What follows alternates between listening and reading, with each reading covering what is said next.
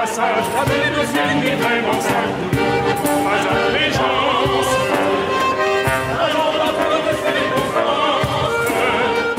Nous voulons briser le silence.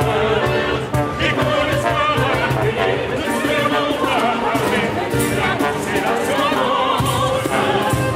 Nous voyons pas qu'il est l'élégance. Mais toujours avec l'élégance. Non, non, non, non, non, non, nous, on veut continuer à danser encore.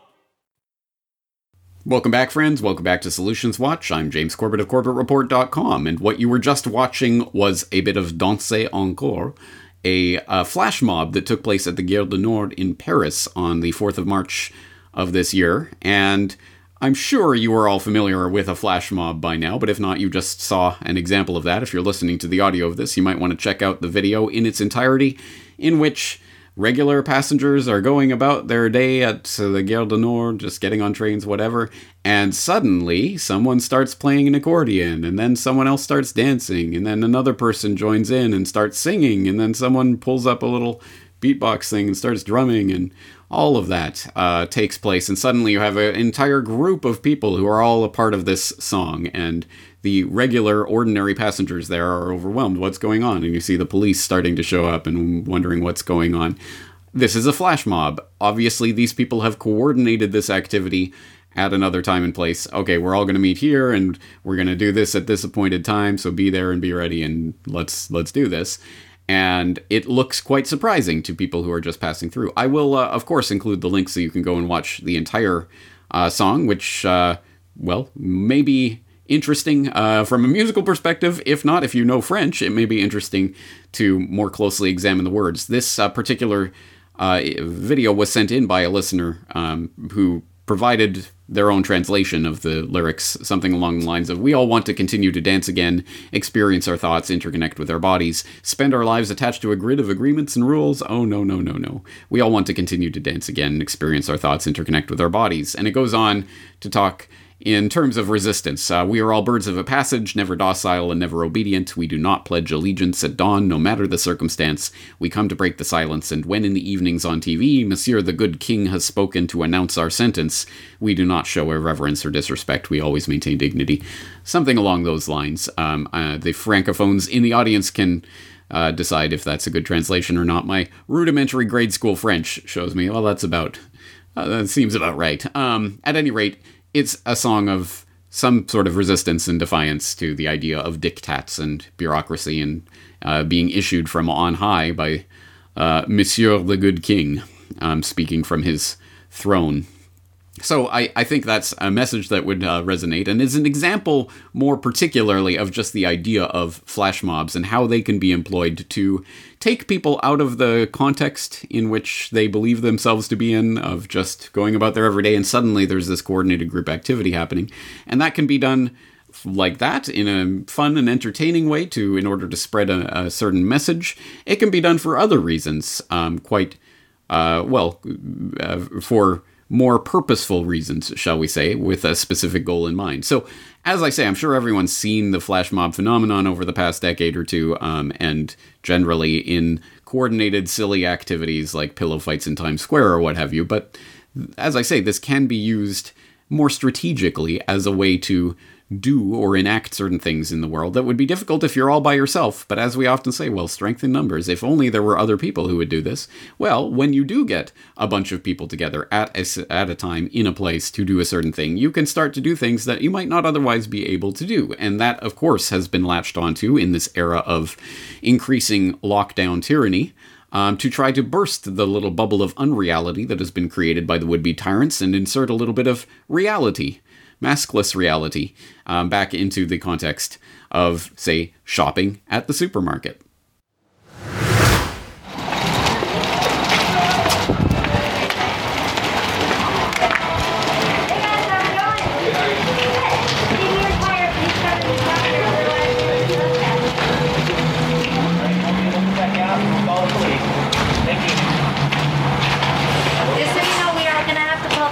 We're going to have you shop. It already says we can do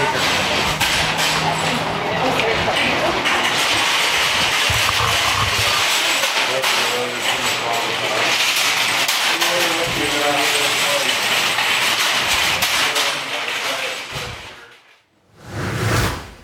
Well, that video was from some group that is doing something called Freedom Flash Shopping in Colorado, apparently, and is one of 4 such videos that are linked up on the BitChute channel on which I've seen those videos posted. I don't know if that's the original source of those videos. Anyway, someone in the audience might have more information on that, but I will link up the BitChute channel where those videos are hosted, and you can go and watch multiple examples of that type of Freedom Flash Shopping phenomenon, where a bunch of people all at once go into the store maskless and are obviously confronted by the mask Nazi at the front, but they just keep on their thank you for your recommendation, and they just go in and start shopping. And since there's a dozen or 2 dozen of them, or however many people it is, they're not going to physically stop them all. So these people go about their business. And it's interesting to watch these examples because this is definitely an example of people doing this in a calm, measured, no-nonsense way. They go in, they shop, they are non-confrontational, but they engage people in the course of their shopping calmly, and then they buy their stuff and they leave. And they're armed with the piece of paper is a printout from, in this particular case, it was a natural grocer's supermarket where on their website they said they follow mask mandates and blah, blah, blah, but there are medical exemptions, so you don't have to wear a mask if you have a medical exemption. They are armed with that piece of paper. This is right from your own website, and they go in and show that as they walk in, and then they go do their business, buy their stuff, and go out. And it does work sometimes, at any rate, of course. Like with everything else. I mean, it's not guaranteed that this is always going to work or that the police aren't going to get involved or whatever, but at any rate, it can work, and those are some examples of how and when it has taken place, and people have effectively been able to go in and do their shopping like normal human beings. That's an interesting example, and as I say, that's the example of people doing it in a calm, measured, non-confrontational, no-nonsense, do their business kind of way. And on the other hand, you can also see a similar idea done in a very different way, like this. All right, we're tired of shopping with masks on, and now we're taking the masks off because we're done with it. Take off that mask. That's the only way it's gonna work. Is if we all unite. We're not gonna take it.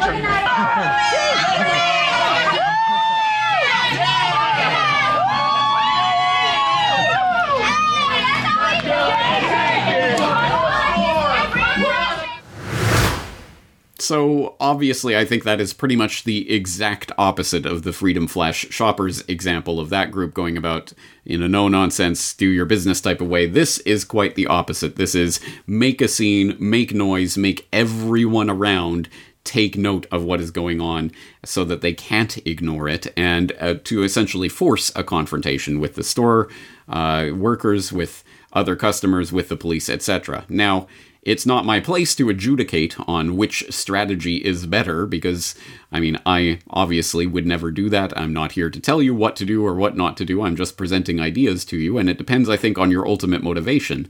Are you there to actually do business in a store and to get out and to do your shopping without a mask? Or are you there to make a scene in order to get it noticed, in order to start some sort of movement or get people thinking or whatever it is? Again, I'm not here to adjudicate on that, nor should you listen to people who would presume to tell you what to do or not to do in your specific context. You are free, conscious human beings who can make such decisions on your own. But those are 2 very different strategies that I think ultimately accomplish very different things. And you'll note, for example, the way the New York Post and other outlets cover a story like that one of, oh, look at these rowdy anti-maskers going around creating confrontations. So it's very easy to see how that sort of strategy could at least backfire if the purpose is to actually create some space for actual, just, I don't even want to say maskless, because again, that creates a category that shouldn't exist. Normal shopping. If that's your end goal, then maybe your strategy shouldn't be such a noisy party atmosphere to force a confrontation. But anyway, those are the types of things to think about, and it does raise the questions of how this tactic can be employed, how it should be employed, in what circumstances, and how that could backfire. In fact, this is something that I've been thinking about for a long time.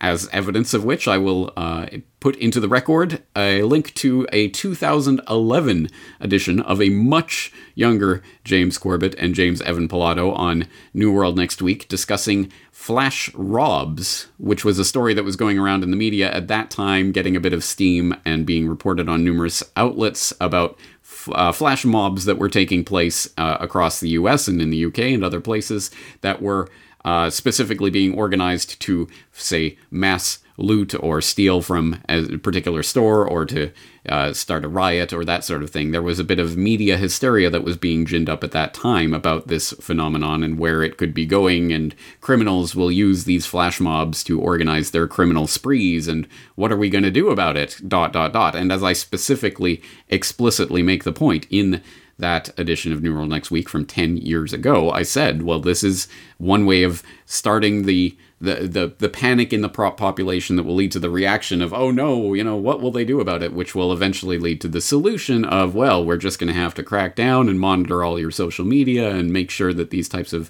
things can't happen. And I should, I guess at this point, parenthetically note that although flash mobs, I think, these days tend to be organized online, there is nothing inherently online about this activity. It can completely take place offline. You can, offline in the real world, in physical space, with a group of people organize such a plan, and you can all meet at a certain place and do the thing, and nothing about that has to take place online. As I say, it just tends to take place online these days. And certainly if you want some sort of mass movement under some hashtag, anyone and everyone please show up and do this thing, well, then that's probably going to have to take place online at this point. But as I say, it doesn't necessarily have to. But it does carry a lot of implications about, for example, we can't allow encryption and we can't allow, these types of insurrection organization that's going on Parler and Gab and all these scary places, and Facebook and Twitter too, but let's not talk about that. And we have to crack down on these social media outlets because they enable this type of crime. Again, we can see that media meme has been implanted for at least a decade now, and it is being actualized right now to drive fear into the public of these maskless hordes, etc. Which actually brings us to an even deeper level of all of this, and the fact that it was foreseen even further back than 10 years ago. Let's go 14 years ago, back to when the Corbett Report was just getting off the ground. And I remember this story as it was happening and as it was being reported at the time back in 2007.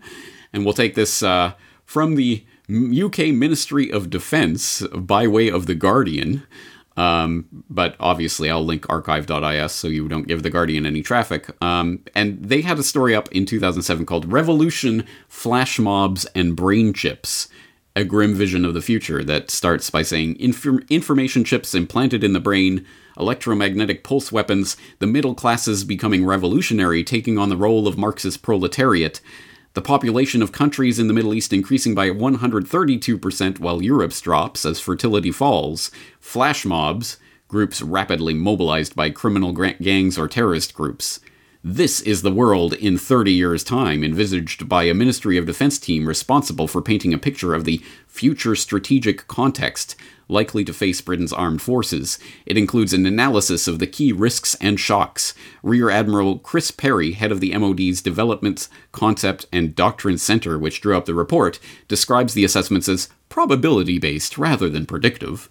The 90-page report comments on widely discussed issues such as the growing economic importance of India and China, the militarization of space, and even what it calls declining news quality, with the rise of internet-enabled citizen journalists and pressure to release stories at the expense of facts.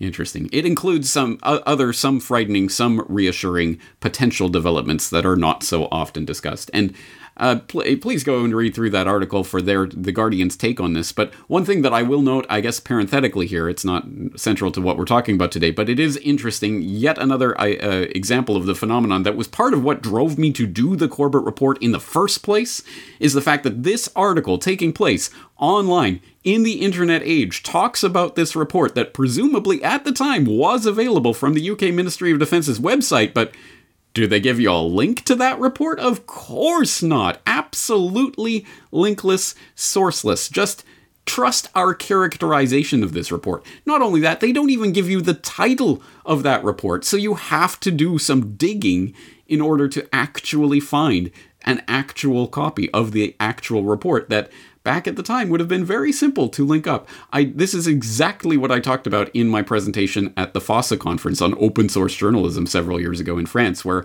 I noted that, and I pointed at a New York Times example. Here's a NewYorkTimes.com article from the early 2000s, and look, how many links do you see in this article? Yeah, pretty much nothing. They don't link to anything they're talking about. That, at the very least, has changed over the years, and they would be more apt to link such a report this day and age. But I think that's precisely because of those internet-enabled citizen journalists that they deride in this article and in the report itself, forcing the hand of these media companies that have, well, it's just link to the report. Why? No, we're telling you what the report says. Just trust us.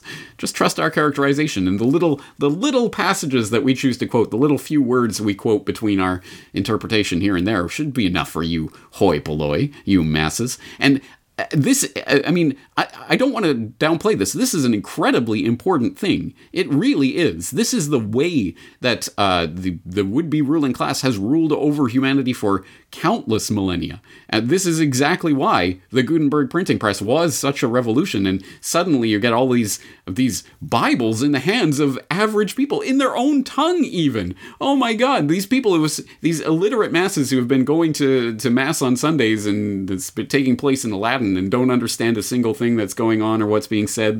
Their only understanding of the Bible stories probably comes from the stained glass windows or the paintings. They have some sort of vague idea of these stories. They've had no access to the texts that they are supposedly worshiping from.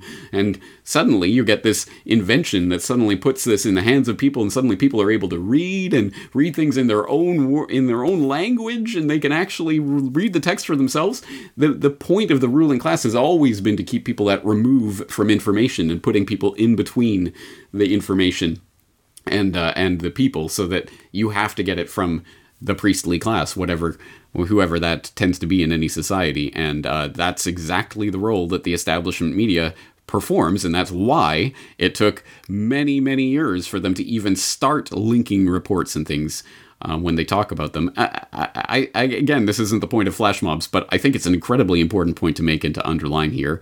But yes, in direct counteraction to that and the presumptions of the Guardian in, we will safeguard this information, and we will let you know what you need to know. I will provide the link to the actual document itself, so you can go and read it, the 90-page report, which in 2007, you got to admit, was prescient in a number of ways. Suddenly, the middle classes are going to be energized and take on the role of Marxist proletariat in some sort of revolutionary time because of financial chaos and because of all these new technologies that are coming on and flash mobs, and there's going to be brain chips implanted in people that's going to be giving them information, and there's going to be unmanned vehicles, drones, if you will, that are going to be weaponized, and suddenly these attacks will be coordinated, they'll come out of nowhere, and no one will know what happened or who did it. And there was a lot of interesting information even at that time, and this is, if not annual report, at least a regular report that this particular branch of the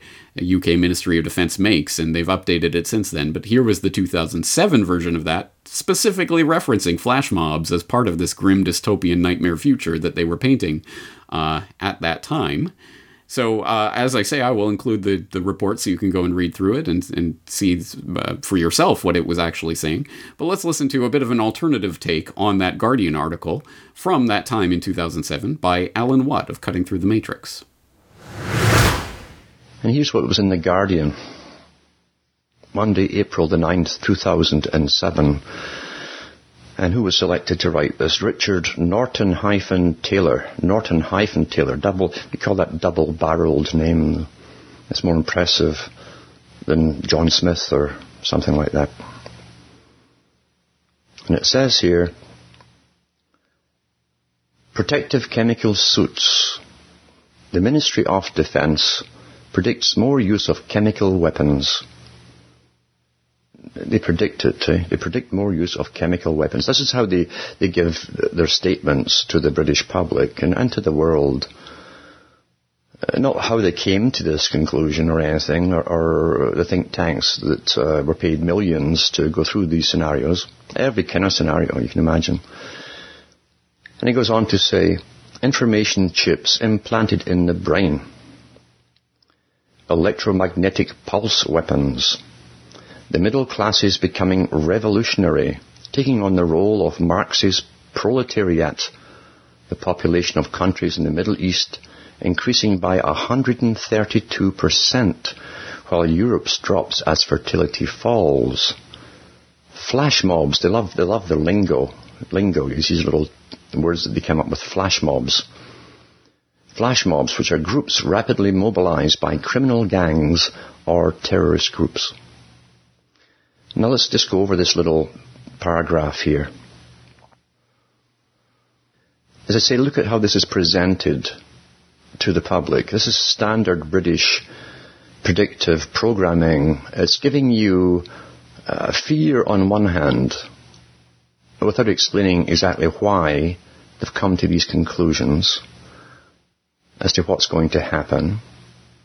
But it gives us a fear in the public. It should also terrify the middle class, because it tells the middle class something which has been suspected for a long time. They are definitely to be gotten rid of by this psychopathic elite, because they're not worried about lower psychopaths with less power from the lower classes jumping up there and taking over. They're worried about some people in the middle classes doing it, because that's where most of them came from, you see. They worked their way up from the bottom, middle, and the top. And it says here, now, why would the middle classes become revolutionary? It doesn't explain that part, you see. Huh? It means that something's going to happen to the middle classes to make them revolutionary. And also the professors they bring in, like Huxley and Toynbee, that used to be brought in, and now they have other professors that have taken over. Experts, you see. Their own higher Masonic men that they trust. They've gone through history for them, and what they've really told them is that most revolutions are actually middle-class revolutions. The French Revolution, for instance, was a middle-class revolution. The American Revolution was an upper middle-class revolution, although the middle classes and lesser ones fought it. Mainly the lesser ones fought it all, and the middle classes certainly gained from it. But, in fact, the psychopaths often led it. This is the problem, you see. They become leaders, and they lead things. They don't care what movement it is. They sense popular opinion, and they, like chameleons, they adopt the attitude of the movement and become leaders. That's how they get to the top. That was, once again, Alan Watt of Cutting Through the Matrix, who I am given to understand based on a post on his website, apparently passed away recently. I don't know any of the details of that, but apparently whoever is posting on his site now says they're going to keep that site updated. I don't know the details of any of that, but rest in peace to Alan Watt. And if people are unfamiliar with his work, maybe you can follow the link in the show notes to this particular April 2007 broadcast that he gave, to hear more of his analysis on this article and others. And I think he makes a good point in this particular analysis about the way that this flash mob term is being essentially introduced to the public. It was still a newish term back in 2007, and it's being presented by the Ministry of Defense through this British predictive programming, as Alan Watt points out, in a classic way. It's giving you fear on one hand without explaining exactly why they've come to these conclusions. Yes, flash mobs, which are groups rapidly mobilized by criminal gangs or terrorist groups. Well, is that all a flash mob is? So that its very definition is inherently criminal or terrorists? Really? No, of course not. But they're just leaving out anything else that could be used for this or any other interpretation of this. It is a threat. That is the way that this very idea was being implanted in the public even 14 years ago, let alone today. So clearly, I think they've been setting up the infrastructure to paint this as a threat that needs to be dealt with, and here's how we're going to do it. First of all, you can't have any encryption, and you can't talk to other people online about organizing for these types of things, and blah, blah, blah. And they're obviously a couple of well-organized false flag events away from flash mob becoming a dirty word in the mind of the public. Oh, look at this flash mob causing havoc. So this is something that at the very least I think we need to be aware of when talking about this as a stratagem for carving out a space for freedom in the world, that it is obviously the narrative has been set and they're going to try to use it against the population in one way or another and to make people afraid of it. So there's a lot to consider here today. And as I say, this is Solutions Watch. We're putting ideas out on the table, looking at them. Does it apply to you in your context, in your area, for the goals and purposes that you have? That's for you to decide and to conclude, and don't let others adjudicate that for you. But there are a lot of things that you have to consider if you are going to plan some sort of freedom flash mob.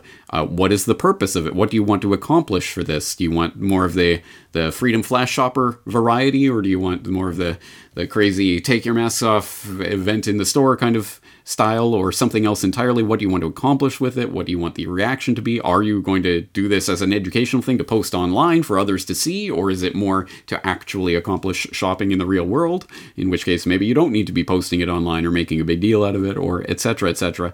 Again, there's lots of different things to think about here, and I'm obviously interested to hear your feedback. And I'm sure there are many, many more examples of people doing things like this.